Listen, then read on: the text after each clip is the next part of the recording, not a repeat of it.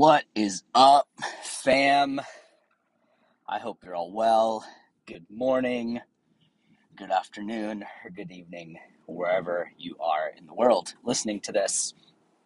It is October 17th, 2021, and welcome back to Think Tank, where we talk about all types of concepts, modalities, and exciting ideas and things happening in the world that are meant to expand your mind and enable you to think outside of the box. I'm so glad you're here. Today on this episode, we are going to chat about using discernment and why a $9.4 million deal was just turned down by an individual who is holding an NFT called a CryptoPunk. So for those that are new here, we talk about NFTs, cryptocurrency, blockchain, finance, how to not be taxed on all of your gains, and how to actually protect your assets. And today we're going to talk about why someone chose to decline a $9.4 million deal. I will post the info to the Twitter thread in the description. But just to kind of give you some context here, this individual is what I would consider a whale. He holds a lot of BTC, Ethereum, ADA, XRP, a lot of different things. And he's also very heavily into the NFT space. And he's kind of built a brand over the last 7 to 9 months around NFTs. And what that looks like is what a lot of people do when they hold these rare NFTs or just any NFTs in general is they make them their default photo on like Facebook, Twitter, Instagram. For those that are my friend on those platforms, you'll have noticed that my default photo has been of different NFTs as time has gone on. And that's just one thing that communities do is they just kind of make their NFT that they actually own their profile photo. I've also seen people like right click saving and making those their profile photo to perceive that they own that. Guys, you can actually check these things on OpenSea and Etherscan to see if these individuals actually do own it. Regardless, when it comes to someone adding that to their default photo, it kind of, sorry, that's my car. It kind of establishes you and your brand that you are an owner of that NFT. So essentially what this individual did is he got this CryptoPunk, I believe back in 2017 when they were being minted for free. Yes, you heard that correct. In 2017, these things that are being sold for millions and millions of dollars were actually free in 2017. All you needed was a wallet, whether it's a coin wallet, MetaMask wallet, things like that. You just needed that in order to mint one. So he's held on to it for quite some time, and in the last 9 months made this his default photo. And so it's kind of become a part of his brand that he holds this specific punk, and things that he has gotten involved in. This punk has increased in value because of the audience and the awareness and the omnipresence that he actually has with this. So what he went on to say was, I refuse to sell this because it's invaluable. It has been integrated as a part of my brand so much that I actually have a greater value for that, for what it brings to my brand. And I have to respect that, because at the end of the day, he could have taken a $9.4 million deal from that, or he holds on to it and it grows with his brand. So with that, this comes back to using discernment, which is really the goal of today's episode. And this kind of comes from a conversation that I was having from Messenger on Facebook the other day. A lot of you have decided to join my Facebook community around NFTs and blockchain, which everything in there is free. The only offer that I have is the masterclass, and I'm just doing that merely because I have information to share that I have actually paid people to get. This isn't stuff that you can just find on YouTube. Some things you can, but to take it the deeper layer, I've spent money and lost money and made money learning the right way and the wrong way of doing these things. But with that, this was from an individual that had joined my community, and he had lots of questions, which I always welcome your guys' questions openly. But if they really start to get in depth, I will refer you to the masterclass, because I believe that knowledge is power.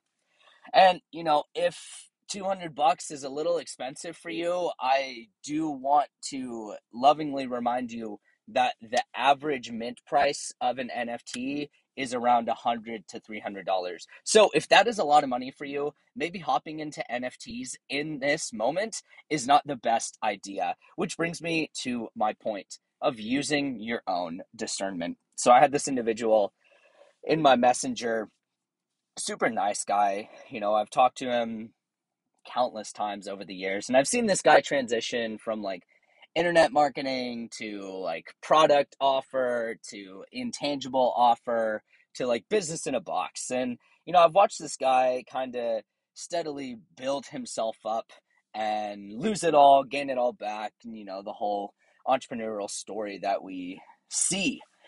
Now, it's interesting because this guy will scream from the mountaintops how grateful he is when he's getting the new thing, or when he's making a lot of money, and when things are going great. And that's awesome. I love when people express gratitude when things are going well, but we also have to and get to express gratitude when things are going bad, when things are in the shit, when things are sticky and difficult. When we can express gratitude during those times, it really is the test of character and the test of an individual. When you can be grateful when you have nothing, quote unquote, or when things are low and things are difficult, there's still something to be grateful for then. So I just wanted to share that little anecdote with you. But we were talking through Messenger, and he was just kind of telling me the same story we hear from a lot of individuals. COVID really affected our business. This podcast will probably be censored because I just said the C word. But I get it. In the beginning of the pandemic, when it first started, was a part of another company, and they unfortunately shut down. And ironically enough, I actually just saw a video on this guy's YouTube of 0 to 100 million in 12 months, or 0 to a million in 12 months. And this happened to be the individual that literally let go of all his employees, did not pay them what they were promised, and just kind of left people high and dry and moved away to Puerto Rico. So if he hears this, just want to let you know, you're a piece of shit. If he doesn't hear this, I'm sending that energy towards you because you really hurt a lot of people, and I see right through the fakeness that you're portraying on social media. With that being said, this individual I was talking to shared the same story about how, the pandemic really affected our business, and, we had to pivot and transition, and, things are getting tight, and I really want to learn a new skill. And I love that. I love when someone can have a sense of humility and say, I just want to learn a new skill.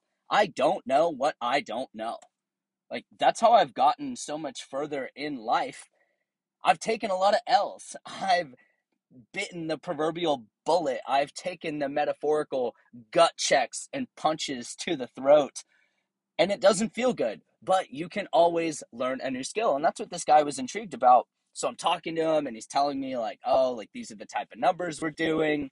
I really want to put this amount of liquidity in this. This is my life savings that I have. What do I do with it? Now, I want to dive into that statement because I seem to get this question commonly. I have this amount of money, it's all of my savings, or, I have a little bit of a cushion. What can I put it in?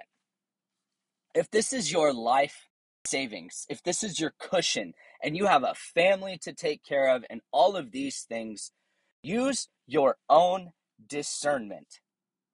I will say that again. Use your own discernment and also do your own research. Please do not reach out to someone on the internet, whether you know them well or not, and ask them what to put your life savings or the only cushion you have into. Contextually and from a bird's eye view, That seems like a poor decision to ask someone on the internet, whether you're paying them or know them well or not, what to put your life savings into. Now, I understand there's a certain level of trust that is created when people see the perceived value of NFTs and the money that's being made. And yes, there is money to be made there. But this is not financial advice. I cannot tell you what to do and what not to do. Because at the end of the day, my goal is to give you information and to give you knowledge and to ask clarifying questions so you can better make a decision on if it's a good idea or not a good idea to make this investment. I will never tell anyone what to do or what not to do. I will share what I'm doing. However, I would never tell you what to do with your money or what not to do with your money. I just want to share that message with you guys. If you liked what you heard here, do me a favor, hit the like button and subscribe. This one's a little bit longer than the others. And if you want more information on NFTs, feel free to join us for the NFT Masterclass. The link is in the description. I will see you all in the next one. Peace.